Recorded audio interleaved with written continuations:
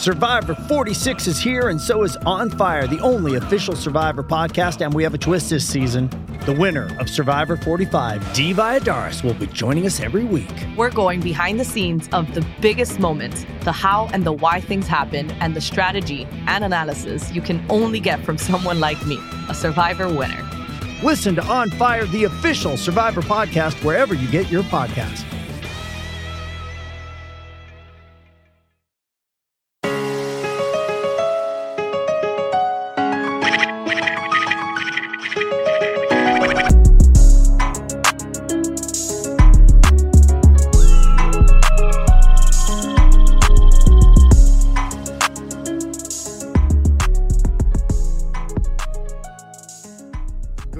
Everybody, welcome to the FutureCast Season 3.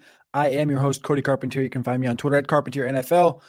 It's a big week in college football. It's a big week in the NFL draft, industrial complex, decisions. That's like the big conversation right now is transfer portal, NFL draft. Obviously, the college football playoff was selected over the last weekend. We have our 4 teams in. It is Georgia, it is Ohio State, it is Michigan, it is TCU in their respective games, and we'll have bowl games over the course of the next 2 to 3 weeks. But today we're going to be talking about a few main things, and that is the transfer portal, because the transfer portal 45-day window just opened up yesterday, Monday, December 5th, and it is open for 45 days. And this is if you know, you know, if you know, you don't.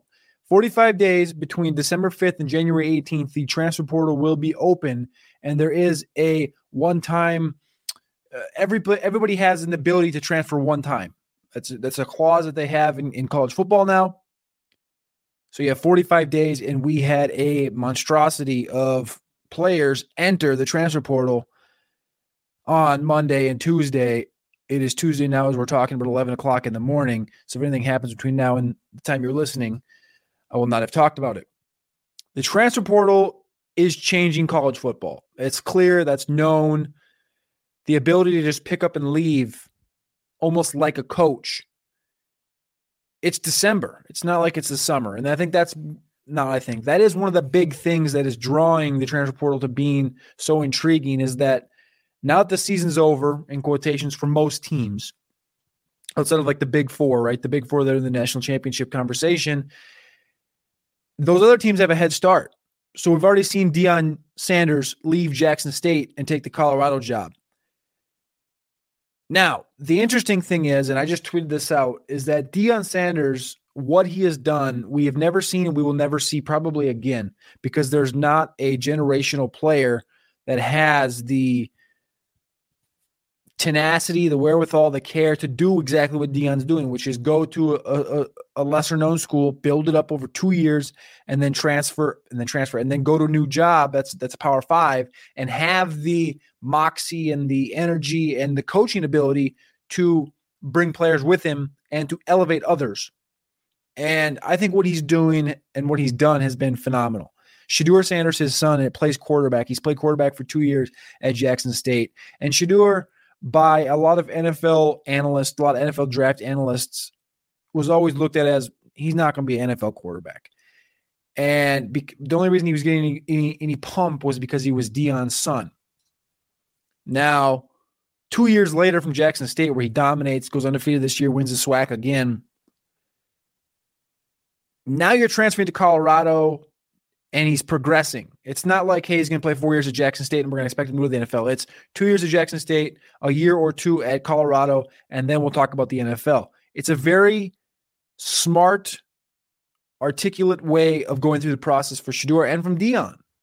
Deion could be at Colorado for 2 years as well. He could just be there for 2 years, and then he could go on his merry way. I think the long goal was always to get to Florida State, but Mike Norvell has done a great job at Florida State this year, turning that school completely around, where Florida State everyone thought was dead and they got hot towards the end of the season. But I think that was where Deion wanted to go initially, and they wouldn't hire him, similar to why Jeff Saturday got all the flack, right? Jeff Saturday didn't have much coaching experience.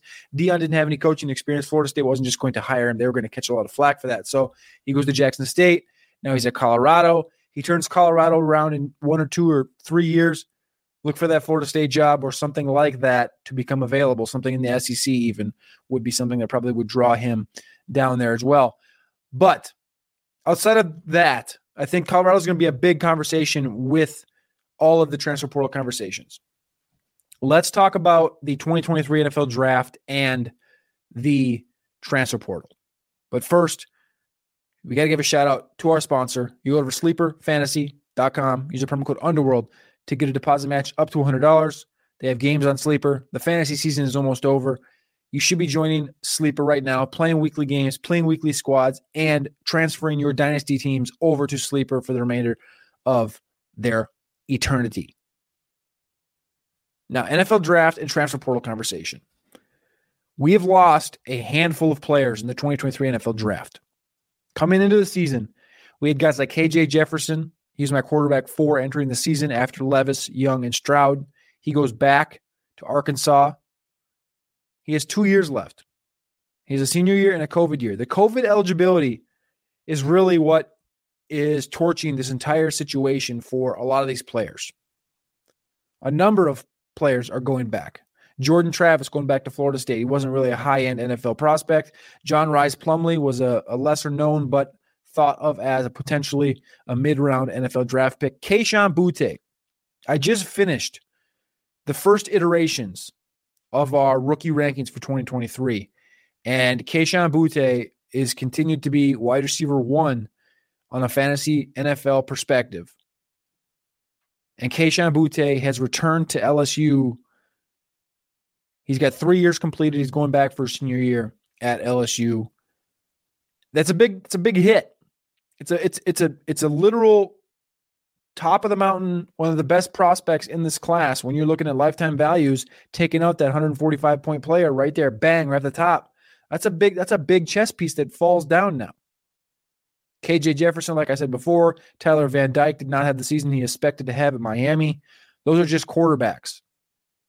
When you're looking at other positions like running back, wide receiver, tight end, Jaheim Bell was a tight end. This tight end class is okay. This tight end class is not tier 1. We have Michael Mayer, who is garnering a lot of different perspectives and opinions on whether he is the next Hawkinson, on whether he is the next superstar tight end. The answer is no, right? He's not going to run in the 4.60s. He's not going to run the 4.5s. He's not going to have that next level speed. But Michael Mayer is a good tight end, Pat Freiermuth-esque. Our number 2 tight end was Jaheim Bell. H-back, Jonnu Smith type. Played a lot of running back at South Carolina because of the athlete he is. 6'3", 245, great route runner. He plays tight end like a wide receiver. And he's transferring from South Carolina, which is also a confusing thing to me because Shane Beamer, what he's done to this program at South Carolina. Also Austin Stogner, the other tight end at South Carolina, also transferring. But Jaheim Bell transferring instead of going to the NFL is a big red flag for me. I get the tight end position. Maybe you want to grow a little bit, but he has shown everything that he can possibly show to NFL scouts, in my opinion. The surprise decision to come out and go to the NFL draft was Anthony Richardson. So we lose KJ Jefferson, we lose Boutte at wide receiver, so we lose quarterback 4, we lose wide receiver 1, and we lose tight end 2. And we gain Anthony Richardson. This is going to be one of the biggest conversations over the course of the next 4 or 5 months, leading into the NFL draft, leading into your rookie dynasty drafts. Anthony Richardson is a special athlete. 4.4 speed, 230 pounds, amazing contact balance, but he has struggled in the passing game. Anthony Richardson is not Cam Newton. Anthony Richardson is not Colin Kaepernick. He's not Lamar Jackson. He's one of one from a legs standpoint. He's closer to Lamar Jackson from the leg standpoint. But for his arm talent, it needed another year. That's the easiest way to put it. He grew up in Gainesville. He went to Gainesville. He went to Florida. And there's a lot of question marks whether he would transfer because Florida seemed to it just seemed like it wasn't working this year. But it was a big deal. It was a big deal that he comes out this year. I fully I don't hate him as a prospect. I just hate the process at which he's entering the NFL. He played 12 games this year. He had a 53% completion percentage, 17 touchdowns, and 9 picks. But everyone's going to point to the big plays. He had 103 carries, 650 rushing yards, and 9 touchdowns. Nothing is phenomenal on paper for Anthony Richardson. Florida didn't win too many games. Like even Cam Newton, when he played for Auburn, he took him to the national championship. It was a one-man band. Even if Anthony Richardson was that level of talent and he was the one-man band, he would have finished better than 6-6 at the University of Florida. It's going to be a tough diagnosis over the next 4 months, like I said, for Anthony Richardson in the NFL perspective, because it's complete. We talk about Will Levis being a projection and the arm talent and the upside.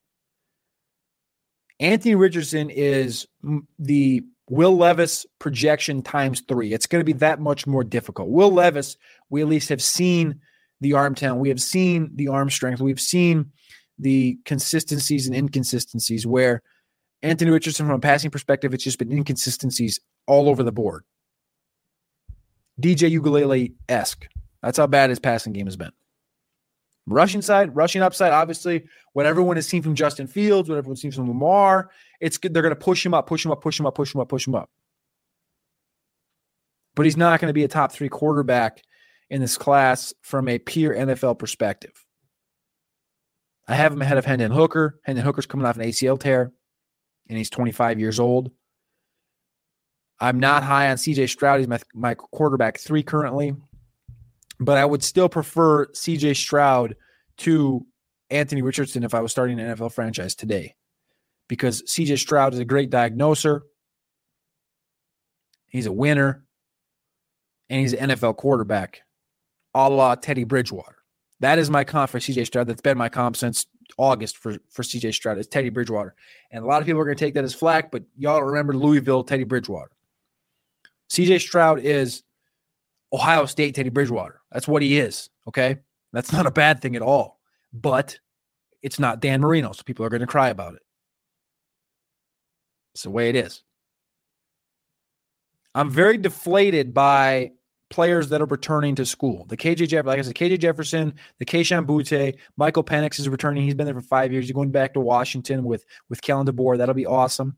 But Jaheim Bell's a brutal one that I didn't expect. So what this does moving into the transfer portal, the transfer portal has had nearly 1,100 players, quarterback, running back, and receiver and tight end. Those 4 positions alone, there's been almost 1,100 players enter the transfer portal for this term, this 45-day term. There is not 1,100 spots in college football available. I'm going to read through some of the quarterbacks and the running backs, the receivers and tight ends that are entered in the transfer portal currently, and maybe some upsides or downsides of what that means. DJ Uiagalelei. However you pronounce it. Uiagalelei. No disrespect. 5-star prospect, goes to Clemson. He was supposed to be the next big thing for Clemson after Trevor Lawrence. DJ struggled mightily. He had a few nice games this year where he really did take the next step. He took the next step, but he didn't take an ultra next step up and become, a real conversation in the NFL draft perspective. 55% completion percentage in 2021. He got back to 61% in 2022. But in 2020, that was the year where everyone's like, ooh, DJ could be a number 1 pick in 2022. And DJ had 66%, 5 touchdowns, no picks, quarterback rating of 146. This year, he got back up to 62% completions, 22 touchdowns, 7 picks. But he was benched in the ACC championship in favor of Cade Klubnik, the freshman quarterback at Clemson. Cade is the next Trevor Lawrence in this situation here. DJ enters the transfer portal. We'll see where he ends up. He feels like a guy that would end up at like Pitt or something like that. But Pitt, Keaton Slovis is another one. Keaton Slovis, who entered the portal last year, now entered the portal again. Phil Jurkovec from Boston College entered the transfer portal. He's a 5th-year senior. He will be headed to Pitt. So DJ's open. Nick Evers, a freshman from Oklahoma. Obviously, that whole situation in Oklahoma was what it was this year. Oklahoma hasn't had a tough year like they did in 2022 with Brett Venables. They went 6-6. They haven't had a year like this in quite some time. And so Nick Evers being a guy coming in here playing behind Dylan Gabriel, I can understand how he just wants to flip and get out. He's got all of his years. He's got 4 years of eligibility left. He's going to go look. He might be the most sought after long-term play in the transfer portal right now. Jeff Sims, the other guy, the quarterback out of Georgia Tech. Jeff Sims is a specimen of a quarterback. Even Georgia Tech 6'3", 210 with a 58%, 57.5% career completion percentage, 30 touchdowns, 23 picks. He needs to go somewhere with a good quarterback coach that can teach him and progress him. Sims is stuck in this rut of playing Georgia Tech. It's not a quarterback-friendly school in the entire situation. Haynes King from Texas A&M is gone. Hudson Card, Quinn Ewers, backup quarterback. That was the competition earlier this year. It was Hudson Card versus Quinn Ewers. Hudson Card joins the transfer portal as well. And the other one was Cade McNamara, the guy who split duties early this season with J.J. McCarthy. He entered the transfer portal just last week, and now he is officially committed to go to Iowa in 2023, so he's staying in the Big Ten. The other one that was of note was Shedeur Sanders, obviously goes with Deion to Colorado. So Brendan Lewis, Colorado's quarterback, enters the transfer portal as well. Going on to running back is boring. I mean, there's not really a lot here. Trey Sanders, running back 5-star out of Alabama. Trey Sanders immediately enters the transfer portal and then tweets at Deion Sanders. Hey, Unc, you got a spot for me? He's been at Alabama for 3 years. This is the next Brian Robinson, right? He's been there for 3 years. He's got 500 yards and 3 touchdowns, 9 receptions. He's a plotter of a running back, but he's a 5-star prospect. Lorenzo Lingard, the other 5-star running back in the transfer portal right now, is leaving Florida. He left Miami a couple years ago. Now he's leaving Florida. He's been there for 5 years. He's a 5-star prospect in 2018. Just some guys that kind of just like flooded out. Thaddeus Franklin's an interesting one out of Miami. He's a second-year sophomore out of Miami. He's transferring away. Miami's got a bevy of running backs right now. The big one, I would say, is L.J. Johnson from Texas A&M. Texas A&M struggled this year. L.J. Johnson, freshman, 10 carries, 39 yards, 2 touchdowns. I think he's going to land on his feet. He's a second-year freshman. I like L.J. Johnson. I think L.J. Johnson is going to be the running back to go get right now in the transfer portal. Again, there's just so many guys that entered that shouldn't, like, it's tough. It's tough, right? It's tough when your situation is situational and you don't like where you're at. You don't like what you're doing.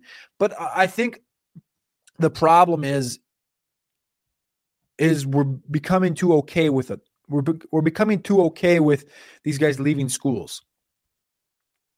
Wide receiver, Demond Demas from Texas A&M had his run-ins with the school. Obviously, they had their own situations.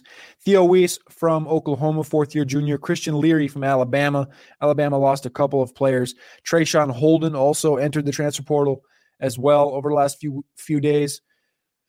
Iowa lost 2 pass catchers. Oregon lost 2 pass catchers. Auburn lost 3 pass catchers from Auburn. It's DeColdis Crawford, the well-known by his name freshman wide receiver from Nebraska, has entered the transfer portal as well as Mark Pope from Jackson State. So Mark Pope is likely the one that goes to Colorado with Shedeur and Deion. But we're in the infancy stage of this new age transfer portal. That's the way I'm going to put this. They've now enabled us to have a 45-day window with a one-time transfer rule that grants immediate eligibility and gives athletes the control over the destinations and better protects them from coaches that are leaving. And I think this is 100% fair. But the problem with the NFL to college or the college to NFL, NFL draft industrial complex, as some would say, is that this is going to milk the talent away from the NFL. And we're going to feel this wrath.